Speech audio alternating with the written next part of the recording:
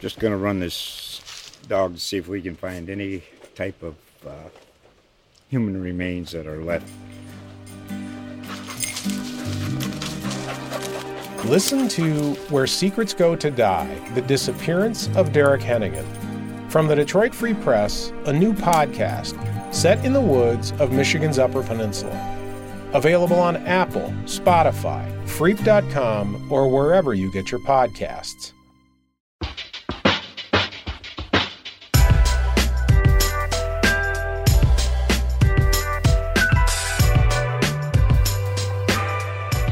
From APP.com, it's time to talk college hoops in the Garden State. Welcome to Jersey Jump Shot. And welcome back to Jersey Jump Shot. Ryan Ross here with Jerry Carino, Steve Edelson, Chris Eisman, wrapping up a fun week of college hoops in the Garden State. Things are certainly getting very interesting. On this episode, we'll look at Seton Hall's struggles. We'll look at some of the mid-majors and where they stand in terms of their conference tournaments. We'll make fun of Rick Pitino, which is always a crowd pleaser. And of course, though, we will start with the Scarlet Knights. They come from 19 down to win at Penn State. Chris, I don't want to say it was a must-win game, but certainly a game Rutgers really, really wanted and really had to have. They didn't look so great, but they escape with a win. They have coming up on the schedule this week at Minnesota Thursday. Minnesota's lost 12 in a row, so take care of business there. They wrap up the regular season at home against a very good Northwestern team on Sunday. But let's first start with that win over Penn State. Yeah, I mean, if it wasn't a must-win, it was damn close. I mean, that would have hurt. But yeah, I mean, listen, if you stop watching that game at halftime, boy, were you in for a surprise, because just an epic comeback by Rutgers led by Derek Simpson off the bench. You know, he's played with a level of fearlessness all season that's been really impressive. We've talked about it a lot on the podcast. And I think that you saw that last night, the way he provided a spark with 16 points. I think that he's carving himself out. You know, I think he deserves a bigger role at this point. We'll see whether or not that happens. But man, you know, they need him last night. And just, you know, Penn State obviously late in the game couldn't score. Rutgers completely takes advantage and just, you know, goes from being run out of the building to beating Penn State in an epic comeback. So what a win, what a memorable night for Rutgers, and definitely one that they needed here as the season, you know, comes to a close in about a week. Yeah, and I mean, that was one, like you said, maybe not officially a must win, but if they lose that game, I mean, in terms of the tournament, in terms of their seeding, that's really bad news for the Scarlet Knights. And luckily for them, they were able to rally and come from behind. As we look ahead to this week, though, as I said, they have a team at the bottom of the Big Ten coming up, and then a tough one against Northwestern on Sunday. So in terms of the outlook for this week, Chris, what do you think they need to do? Obviously, win helps. But in terms of where they stand in terms of the Big Ten tournament, the NCAA tournament, what are we looking at for the Scarlet Knights? Go to Minnesota and win, punch your ticket to the big dance. I mean, I think that that's pretty much at this point, you know, what Rutgers is looking at. You know, they do that on Thursday night on the road, they're going to be just fine. I think they're just fine right now, but you make everything official by going on the road to Minnesota and beating a bad Golden Gophers team. So I think that that's what Rutgers needs to do, and I think, quite frankly, that's what they will do. All right, let's dive into this piece by piece, because there's a lot of layers to this for Rutgers as we hit the home stretch of the season. The win at Penn State, biggest comeback by the program in a game since 1996, 27 years. None of these guys who played last night were born then, okay? So really significant, and I want to talk about Derek Simpson, because this is the guy. This is the guy who can rescue Rutgers' offense. We've been saying it for weeks, and since Mawot Mag went down and they lost him for the season, Rutgers has needed a spark, because it's going to be hard to hold teams to 45 points, especially without a top defender like Mag. Here's what the minutes Simpson had played since Mag went down. 18, 22, 19, 22, and just 11 in Thursday's loss to Michigan. That's not enough. Yesterday, to Steve Pikiell's credit, he gave Simpson longer reign and 28 minutes, 16 points, 6 boards, the game-winning three-point play. He adds a moxie to Rutgers' offense, an ability to beat guys off the dribble. This guy must play starters minutes. If Steve wants to start him or not, whatever, that's not that important. It's starters minutes for Derek Simpson. Of course, there's going to be some matchup dependency here, but this is what Rutgers needs, this swagger, this spark, this ability to ignite the offense, and he's only going to get better. Look, The recruiting industrial complex blew it on Derek Simpson. 3 stars, ranked 250th in his class. Are you kidding me? This guy wasn't hiding. He was playing for Lenape High School, perennial state Group 4 big school power. They produced Jason Thompson, who played 7 years in the NBA not that long ago. It's nuts that he was 3 stars. It shows you how bankrupt that process is, how scouting is just broken, okay, with a few exceptions, like our buddy Jay Gomes in New Jersey, but the national scouting complex is broken. So Derek Simpson, that was big. And we knew he was good. I don't want to say it was his coming out party, but Steve Pikiell, give this guy the ball, give him some rain down the stretch. Let's get some life, some spark into this offense. The second thing, and Chris will address this later this week, is Rutgers better on the road relative to past Rutgers teams? I think so. They've won 4 games on the road, tying the program record. These games were all quad 1 wins. They were all quality road wins. Look, sometimes teams take on a personality where they thrive in that road environment or they play tight at home. And, Rutgers, the expectations are high for them. Fans at home have high expectations. Are they trying to impress those fans? Are they playing tight in their building? Again, Rutgers is still a good team at home, but relative to years past, where Rutgers was dominant at home and awful on the road, that's leveled off. Rutgers hasn't been as good at home, and they've been better on the road this year. So that's something to keep in mind as they go to Minnesota, try to win a program record 5th road game and punch that ticket, like Chris said. That will be the icing on the cake. I think the goal for Rutgers moving forward is to do better than an 8-9 seed. That 8-9 seed puts you in a tough spot in the NCAA tournament. You got to play a 1 seed in their backyard. Rutgers can. I think if they win these last 2 games, they can do better than that. Remember, the selection committee barely looks at the conference tournaments anymore. Basically, you're locked in at the end of your regular season. Rutgers has 2 games to lock in a better than 8-9 seed. If they win those 2, I believe they will get a better than an 8-9 seed. So these games are significant. Now, let's talk about what went on in the stands at Penn State last night. We just posted something. The students sit behind the benches and vulgar language. Basically, Penn State student fan leader sent a memo to the other students saying you were way over the line last night. The athletic department and the police have warned you that you gotta calm down. And so we looked into it. We wrote something about it. You can read the details, but I don't think people understand. The average fan doesn't understand some of the stuff that comes out of their mouths in these road environments. Some of the stuff these athletes have to hear on the court. It's bad. It's rough, and I don't know what can be done to clean it up. The student section sitting behind the benches doesn't help. Okay. Alcohol sales probably don't help. This is generally speaking now, but yeah, it's gotten ugly. And so, 15, 20 years ago, did this stuff exist? Probably. But now, like with everybody's got a microphone. Everybody's got, a forum to post what they've heard and seen. So this is embarrassing for Penn State. And, you'd like to see the university acknowledge it. We've posted something about it, but you just can't be teeing off and saying whatever you want. There's got to be some lines you don't cross, as Penn State's astute student leader noted in his memo to their fellow fans. So, again, something to keep in mind about how difficult it is when you go on the road in some of these environments. I think it's really upon the school administration. There need to be administrators either in front or working through those student sections. I mean, Jerry, you sit right in front of the Seton Hall student section. I mean, everything that comes out of there is not, you sometimes you shake your head. Yes. I think that the school administrators need to take a bigger role in policing what's going on and what's being said in those student sections. That's a great point. And yeah, this goes on everywhere. Look, there's F-bombs everywhere. Personal taunts everywhere. Where is the line crossed? That's in the ear of the beholder. Certainly, if there is any racist language, that's a line that's way, way overcrossed. We haven't been able to confirm that yet. That happened at the Penn State game last night. We're trying to look into that and confirm it. But listen, this is an issue. And you're right, Steve. Athletic departments have to be more proactive about it, because otherwise live mics are going to pick stuff up and there's going to be shame for these universities, and rightly so.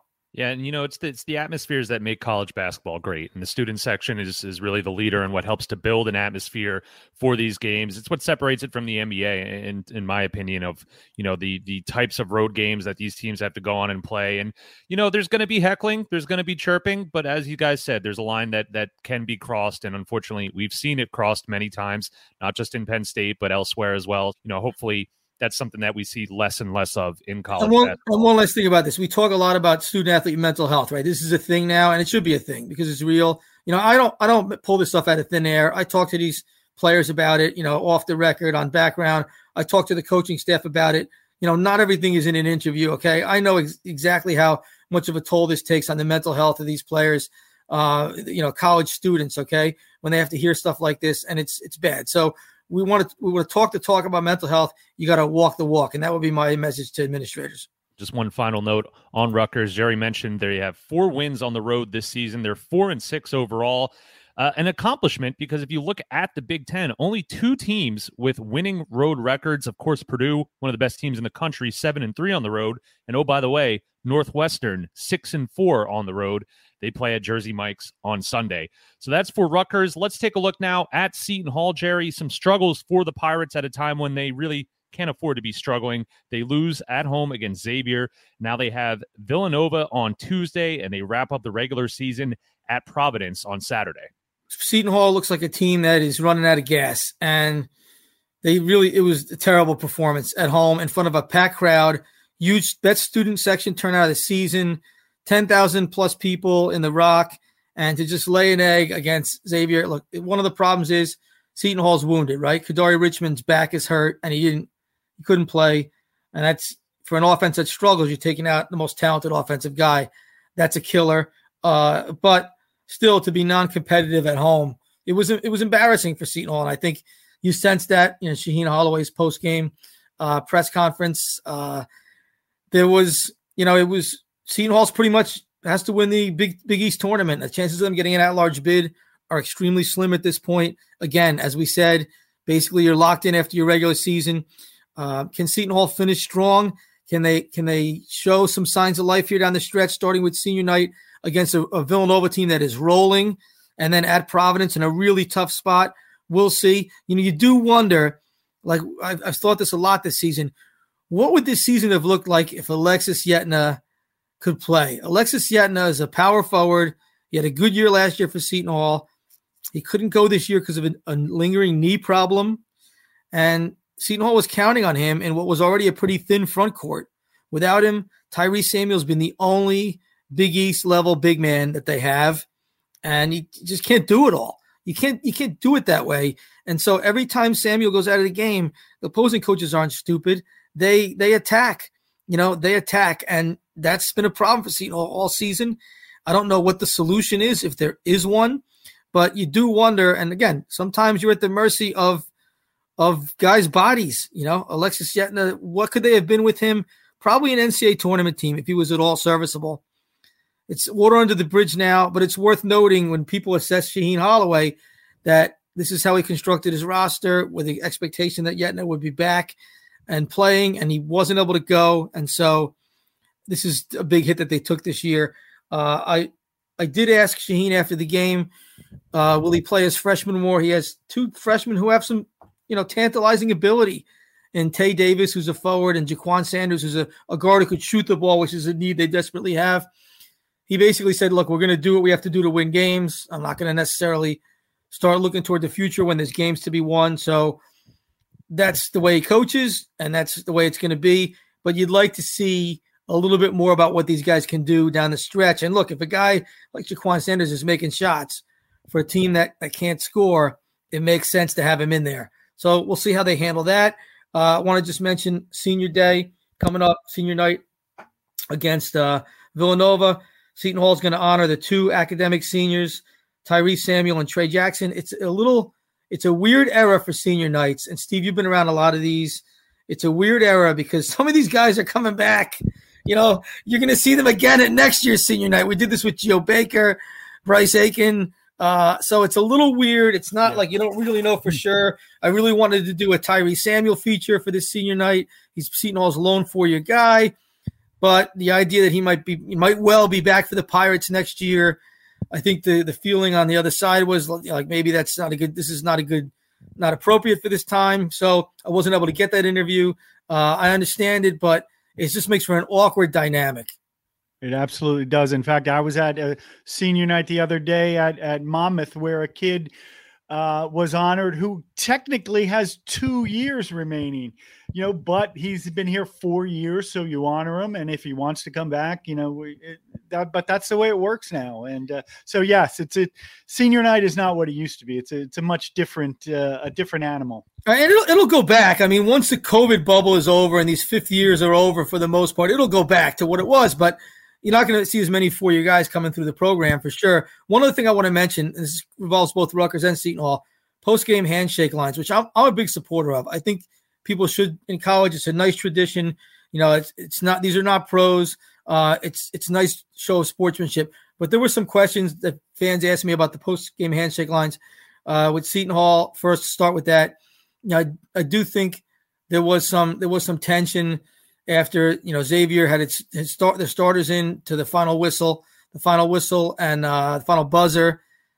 There's an etiquette there. Like Xavier's up 25 points and starters are in shooting threes. There's an etiquette there that was probably breached, and I think it might have rubbed some Seton Hall people the wrong way. Again, the way the net is, it's so stupid. You get benefits for running up the score. That may influence some of this behavior. But that was the thing. And then at Rutgers, there was a post-game handshake, a lot of discussion going on between Penn State coach Micah Shrewsbury and Caleb McConnell. I'm told it was just guys talking, that they have good rapport. Caleb has a really good rapport with Penn State players and their coaches, and they were just talking it out. No big deal there. And I got to give Caleb McConnell a lot of credit, by the way. I wanted to mention that the guy's playing with a bad back, and he was absolutely awesome in this game last night. There's a guy who's going to be a fifth-year senior. Yeah, he'll be honored for the second time on senior night this Sunday, but there's a guy who deserves a long-standing ovation for the blood, sweat, and tears he's given Rutgers basketball. Let's take a look at our mid-majors, and one of the regular seasons is over for one of our mid-majors. FDU, they split with the St. Francis schools, losing to St. Francis, PA, winning against St. Francis, Brooklyn. Let me take you behind the scenes of Jersey Jump Shot, because Jerry messaged our group chat this morning with a list of topics, and one of them was the weird circumstances for the Northeast Conference tournament for FDU. I interpreted that as them playing St. Francis Brooklyn twice in a row. That's who they end the regular season with. That's who they open in the quarterfinals with, a 2-7 matchup there on Wednesday. There's something much weirder, though, happening in that tournament, though, Jerry. I'm going to explain. And Steve, I want to get your opinion on this. Someone who's covered mid-majors for a long time. So Merrimack is the top seed and the regular season champion. Merrimack, who's coached by Joey Gallo, the pride of Milltown in Middlesex County, and is just a great guy who's done an awesome job there. They're a transitional Division I program. The NCAA has a rule that your first 4 years, when you come up from D2, you're not eligible for the NCAA tournament. So Merrimack got really good really fast, and it puts the Northeast Conference in an awkward spot. Like, what do we do with this team as far as like the postseason tournament? And so what the Northeast Conference decided to do was the first 2 years, Merrimack was ineligible for the tournament. And that first year, Merrimack won the league, and they were ineligible for the tournament. And then the last 2 years, Merrimack is eligible for the tournament. And I understand the thinking there, because you want to reward these guys. 4 years is a long time to be barred from the postseason. You want to reward these guys with something, with some tournament feeling that matters, the little bit taste of March Madness. So Merrimack's in the tournament as a 1 seed, FDU's the 2 seed. Now you have this wacky scenario where the automatic bid to the NCAA tournament goes to if Merrimack is in the final, which they're the top seed, the automatic bid goes to the other finalist, whether they win the game or not. So technically, FDU plays the semifinal if they get that far at home, probably at 6:00. Okay. And then Merrimack, if they win their quarterfinal, plays their semifinal probably at 8:00. The top seed usually goes late. FDU could win the semifinal at home. The court clears out. They go in a conference room and watch Merrimack. If Merrimack wins, FDU sitting in a conference room and they find out they're going to the NCAA tournament. No net cutting, no on-court celebration. Then they got to go to Merrimack and play. And if Merrimack wins the final, Merrimack's cutting down the nets and celebrating. Just a bizarre situation all the way around. What do you think of this, Steve? Well, I think it's unfortunate for the NEC, right? So now 2 years in a row with their tournament, we're going to have a situation, right? We had a situation last year at Bryant with the brawl with Wagner on national TV. Brutal. And now we come to, this potential scenario. Now, again, I think what the NEC did was right in terms of, let's transition Merrimack into the tournament 2 years out, 2 years in. I don't think you could have been much fairer there. It's just unfortunate that this is the situation that has arrived. And now, again, 2 straight years, people around the country could be talking about the NEC tournament. So I would scale, if I was the NCAA, I would scale back the transitional period to maybe 2 years. I agree with that. And that's what Joey Gallo said. Like these teams, these leagues are vetting these teams already before they're including them.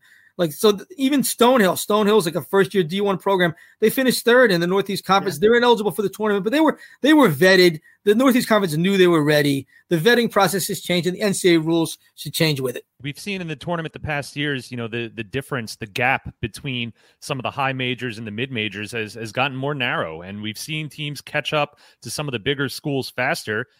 Why not Division II catching up to some of the mid-major Division I programs a little bit quicker as well? And it's something that we've seen in the Northeast. It's unfortunate for Merrimack, but could be a bit beneficial for FDU.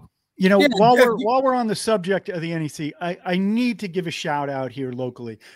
Josh Cohen, CBA 6'10", senior at St. Francis, Pennsylvania, averaging 22 points a game, almost 5 points more than any other player in the NEC this year. He has had a tremendous season, a great career there, and you are going to see this kid at a high major next year, right? He's I would be shocked. I know there's been interest. I know teams like Penn State are looking at him. It just, again, Josh Cohen, CBA kid, has really had a great year in the NEC this year. Good job. Remember the name, Josh Cohen. You heard it here first. And as for our other mid-majors, we want to take a look at the MAC as well. We'll start, of course, with Rider. They are at St. Peter's on Thursday, home against Iona on Sunday. They currently sit at second place in the MAC. We mentioned Rick Pitino at the top of the show. So, Steve, what's going on there? Well, I got to tell you, it's been crazy. I think if we're talking about Pitino here, it's almost like his act has gotten old very quickly, in the MAC. Jerry, what do you think about this? Yeah, so Pitino, first of all, he loses to Siena a couple weeks back, doesn't meet the media at all. No, just gets on the bus and goes home. Disgraceful. You can't do that as a head coach. Right? It's bad enough when players aren't made available, but it's tough. It makes it hard enough on the media to cover the team. But for the head coach not to speak is just about unheard of. Then he wins a game, right? He beats Siena, and then you have his quote: "I love coaching at Iona. I love my players. I hate this league. I hate being in a one-bid league." Well, Rick, a one-bid league gave you a chance to come back from your reputation being in tatters. Okay, and so. We know that he was burned. He felt terrible about not winning the league last year in the conference tournament after winning the regular season title. St. Peter's gets the automatic bid and does a legendary thing, right? And that ate at Pitino. And so now he's already with the preemptive strike about the one bid league. And look, if he was earnestly trying to get the MAC to change their policy for the future because he's going to stay at Iona, fine. No one thinks he's staying at Iona. Everyone thinks he's going to be coaching in the high majors next year. So really, I don't know what he's doing here other than venting. And it's just, this is what you sign up for, man. It was no secret what was going on. Yeah, it's true that you don't get a lot of advantage for finishing first because the tournament's at a neutral site. But you know what? Tim Kluse won the thing 4 years in a row with Iona. He won that league, won the conference tournament. Let Pitino go do it. Come on. Yeah, absolutely. And they took out the buyout of his contract at Iona last offseason. So everyone expects him to leave. So you know what? Just go out gracefully. We don't need all the drama. We know you're leaving. Just let's finish up your time and let's move on. And maybe win the tournament, instead of complaining about it. We want to talk about the Ivy League as well, because there's a weird situation there. Princeton, they win at Harvard this past week. They play at Penn on Saturday. And as it stands right now, the top 4 teams in the Ivy League, the 4 teams that would play in the Ivy League tournament, all play each other on the final day of the regular season. Princeton plays Penn. Yale plays Brown. Brown may or may not make the tournament, the Ivy League tournament, that is.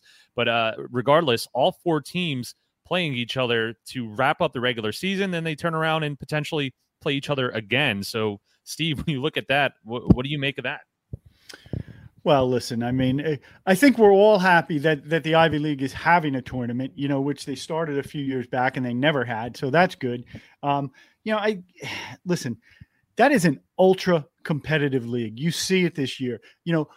Princeton going and winning in Cambridge against Harvard, that was a huge win. Every game in the Ivy League, it seems like this year is a war. Listen, if Princeton can beat Penn, they can get a top seed. If they need a little help, but I think it's going to be a great finish. I really do think it's going to be a great finish, regardless of the teams having to play each other a lot. I mean, I think it's so ultra competitive. It's fascinating to watch. The top seed matters because you get the automatic NIT bid, which I know no one wants to talk about right now, but that matters. But what matters most is that there's 3 really, really good teams in the Ivy League, and 2 of them are going to have to play each other in a semifinal. And the top seed gets a lesser team, although capable, in the other semifinal. So that does matter. Steve, I'm going to go – we don't know what the NCAA tournament matchups are here. I'm going to go out on a limb and say I will not be surprised at all if the Ivy League champion, which will get a 13 seed probably, wins their first-round game. It would not surprise me at all. These teams can shoot the lights out. And so after a whole winter of watching local teams that can't do that, yeah, that's a nice advantage to have when you're playing in March because you got to score to advance in March. That will be a fun tournament to watch, and lucky us, it's right in our backyard at Jadwin Gym in Princeton. Certainly go. If you can, check it out. I'll be watching on TV, of course. That will be a great, great tournament. Looking forward to that. Things certainly getting interesting here as we're getting ready to wrap up the regular season for the majority of these teams. Next week, we'll take a look at where they stand in terms of the conference tournament and the NCAA tournament. This is our final episode in February. March, right around the corner. We're all looking forward to that. Finally, March. So the countdown is on. March Madness is just around the corner. We cannot wait for that. And, of course, Jerry, Steve, and Chris are on top of everything. Read their reporting on NorthJersey.com, APP.com, and MyCentralJersey.com. If you haven't told your friends already about this podcast, now's the time to do it. It's March. Start listening. We have a fun show coming up next week. We have a lot of great things planned for the month of March, so be sure to listen. It should be another fun month for New Jersey college hoops. Enjoy the games this week. Thanks for listening to Jersey Jump Shot. Jersey Jump Shot is a production of the Asbury Park Press and USA Today Network. Subscribe at app.com.